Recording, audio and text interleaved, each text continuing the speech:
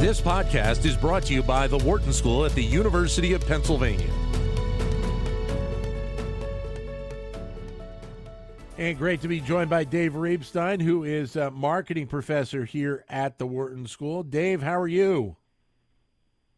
I'm doing just great, and Happy New Year to you. And my big question to start with you is, so how long can we say Happy New Year? Yeah, I'm taking the tenor of the first time I talk to all of our guests who we have on all the time in the month of January, I will say it. Beyond that, I'm done. Even if that stretches into March? Well, usually we will get everybody on in the first month. But, no, if it's in the month of January, I'll do it. Beyond the month of January, I'm done. That's sort of how I swing. Same thing. First time I talk to them, it's fine to say Happy New Year as long as it's January. All right. Great to have you with us. Let's dig into some of these stories right now. And no surprise that artificial intelligence really is at the top of a couple of these. The first one, and maybe this is not as much a surprise as a lot of people would think, but NBC Universal has unveiled a new AI-run program that will help it kind of develop advertising plans, media action plans for companies that are going to advertise on the variety of channels that they have. This is probably, right in the wheelhouse of artificial intelligence to kind of set these things up, Dave. It's a perfect fit for artificial intelligence, trying to use all the data, trying to find the right fit with the advertising objectives. And we've got multiple platforms. And just to reflect for a second, when we think about NBC Universal, of course they have NBC, but they also have MSNBC and they have Peacock, and also falling under their umbrella is the USA Channel, Bravo Channel, and several others. So it's trying to look across all of those and find where's the best place for placement of ads. And we need to be careful about defining best.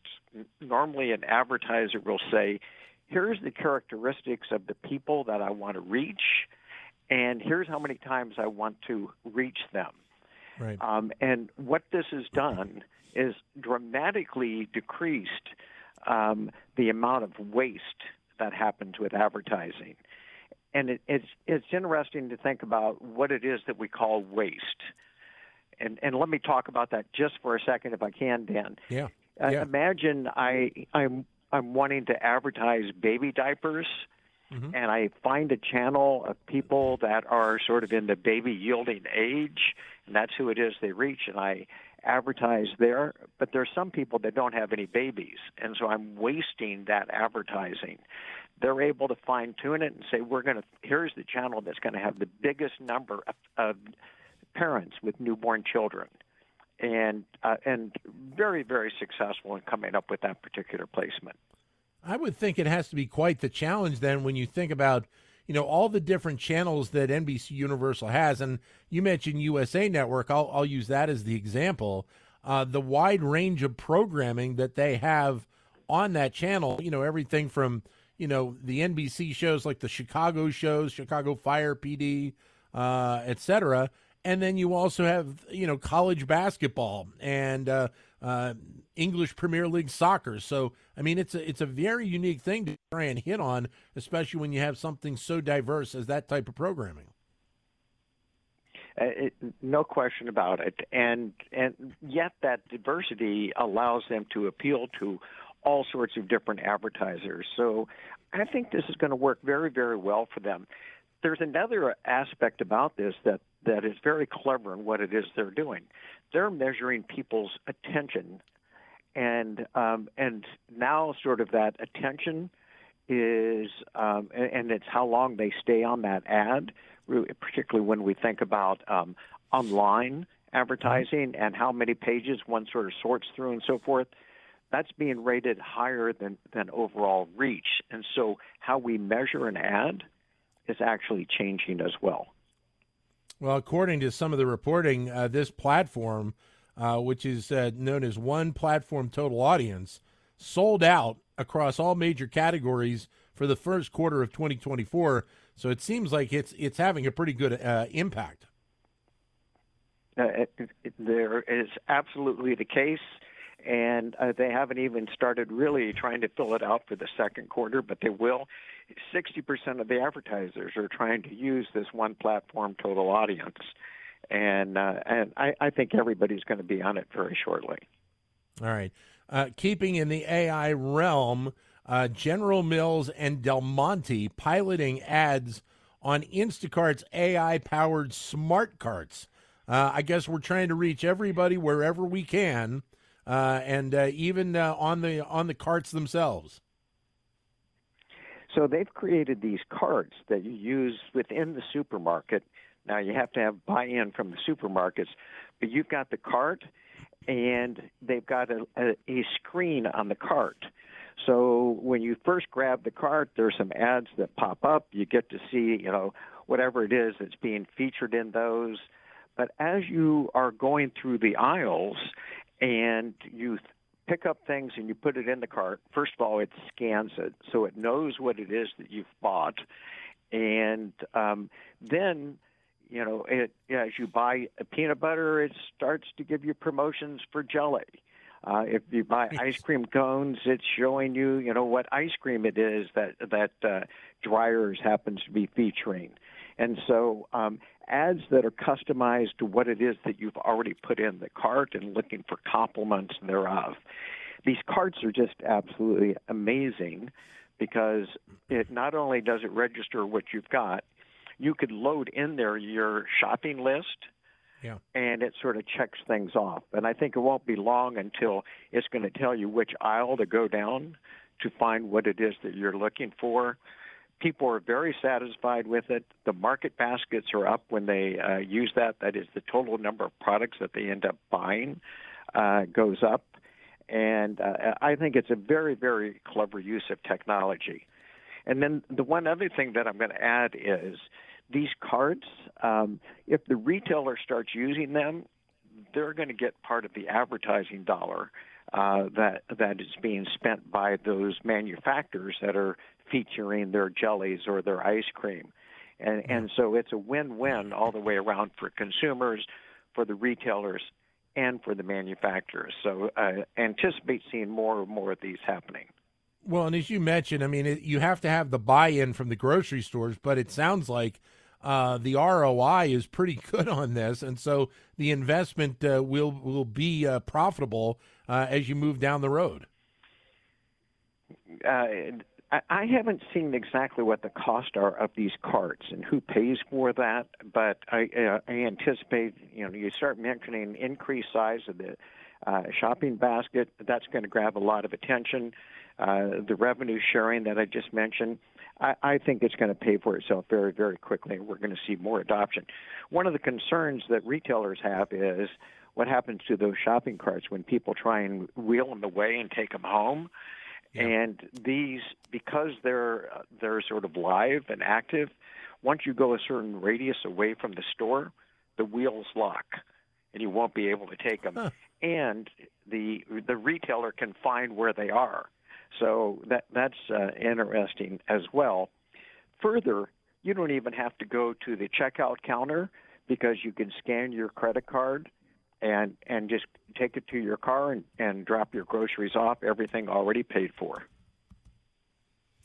I guess this is a little bit different than in terms of the grocery carts from going to a place like Aldi where you just put the quarter in the slot and it just you can't get it until you put the quarter in there, right? Right, exactly. We're begging you to take these cards because we're able to track what it is you're buying and keep you moving along the way.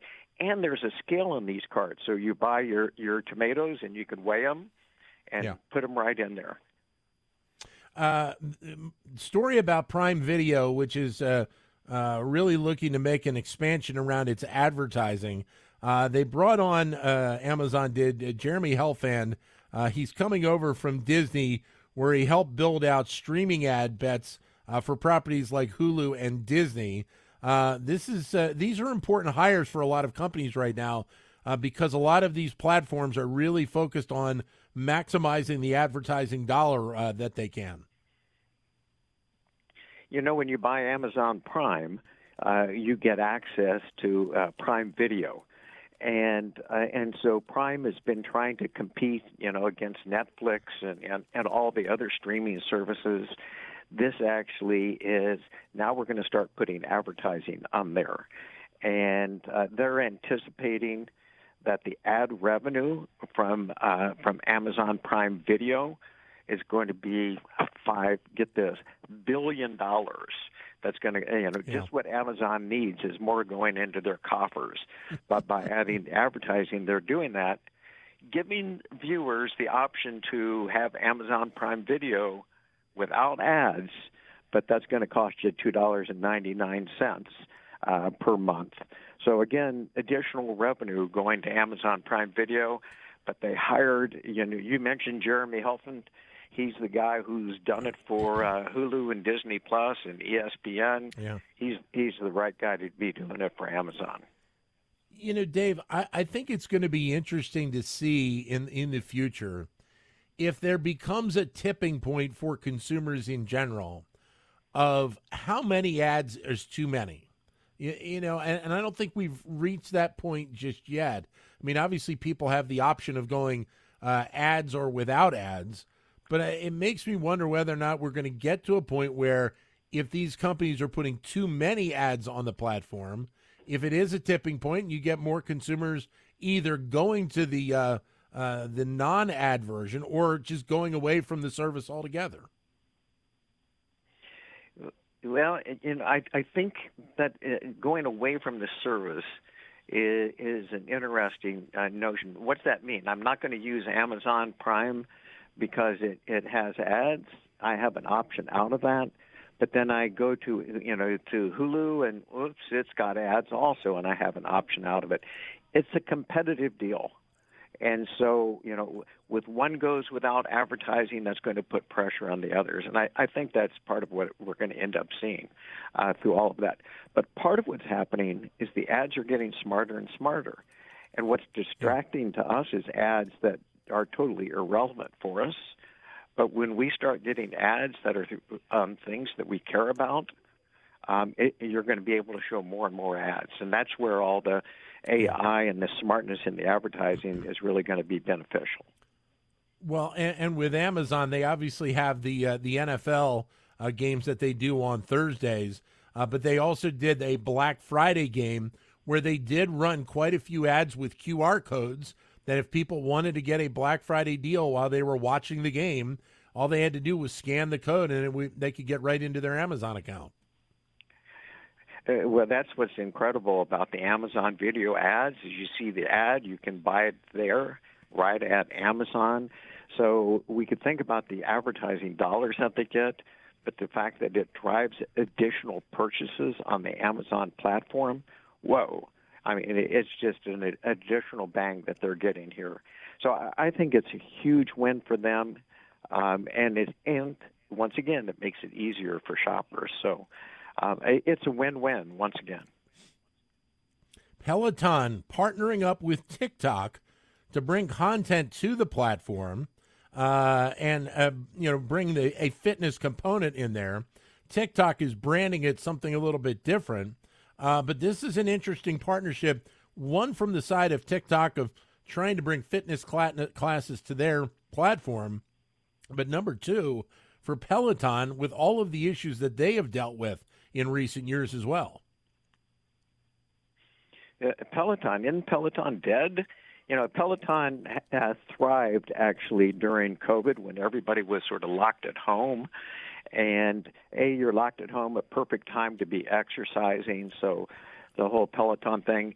B, I don't want to go to the gym because that's just a petri dish for further spread of COVID. So people were staying home but still had the need to exercise. Peloton was the thing. As we've gotten past, the lockdown and staying at home around COVID, all of a sudden, Peloton sales have gone down. And once again, Peloton saw a reduction in their revenue. This last quarter was only down 3%, but it's really been a strong hit. But as you talk about here, they've said, okay, we need to reach out to people that aren't necessarily on Peloton right now. we're going to join TikTok Fitness. And so they are running ads on TikTok Fitness, and you don't need to have their equipment to use the Peloton exercises. And it's trying to connect you with the brand, and it's trying to connect you with the star coaches that are there and part of Peloton, and they're reaching out in various different ways. This is actually the first time that Peloton has shown ads in connection to their workouts through other than on Peloton itself. And so I view this as just totally new distribution. Very clever for them to be trying. We'll see if it works. All right. And we'll finish up with Tinder and how they are looking to expand their brand ahead of something called Dating Sunday. Well, you mentioned Dating Sunday. You've missed it. It's the first Sunday of the year. And I did miss it. Actually, it's when there's a huge increase. And by the way, I missed it too, and that's okay. I'm not at that scene right now. But they started running this promotion, and they're running it between, now and actually the beginning of the year through Valentine's Day, where it starts with a swipe, and they're running sort of provocative ads that are somewhat suggestive, but it's like, we need to get you to get back on Tinder, and all it takes is a little bit of a swipe, and you're there. And by the way, these ads, people really enjoyed them. The likes are up about 18% on that. So really interesting to see.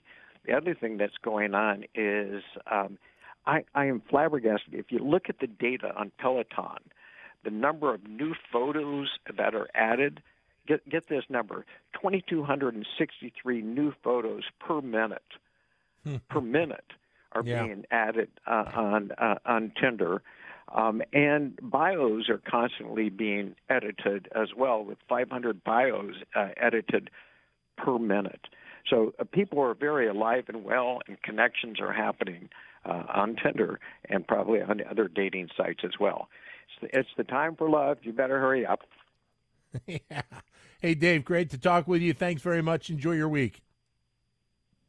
Likewise. Take care. Have a good week and a great 2024. You got it. Dave Reibstein, marketing professor here at the Wharton School. To explore more content from the Wharton School, visit knowledge.wharton.upenn.edu.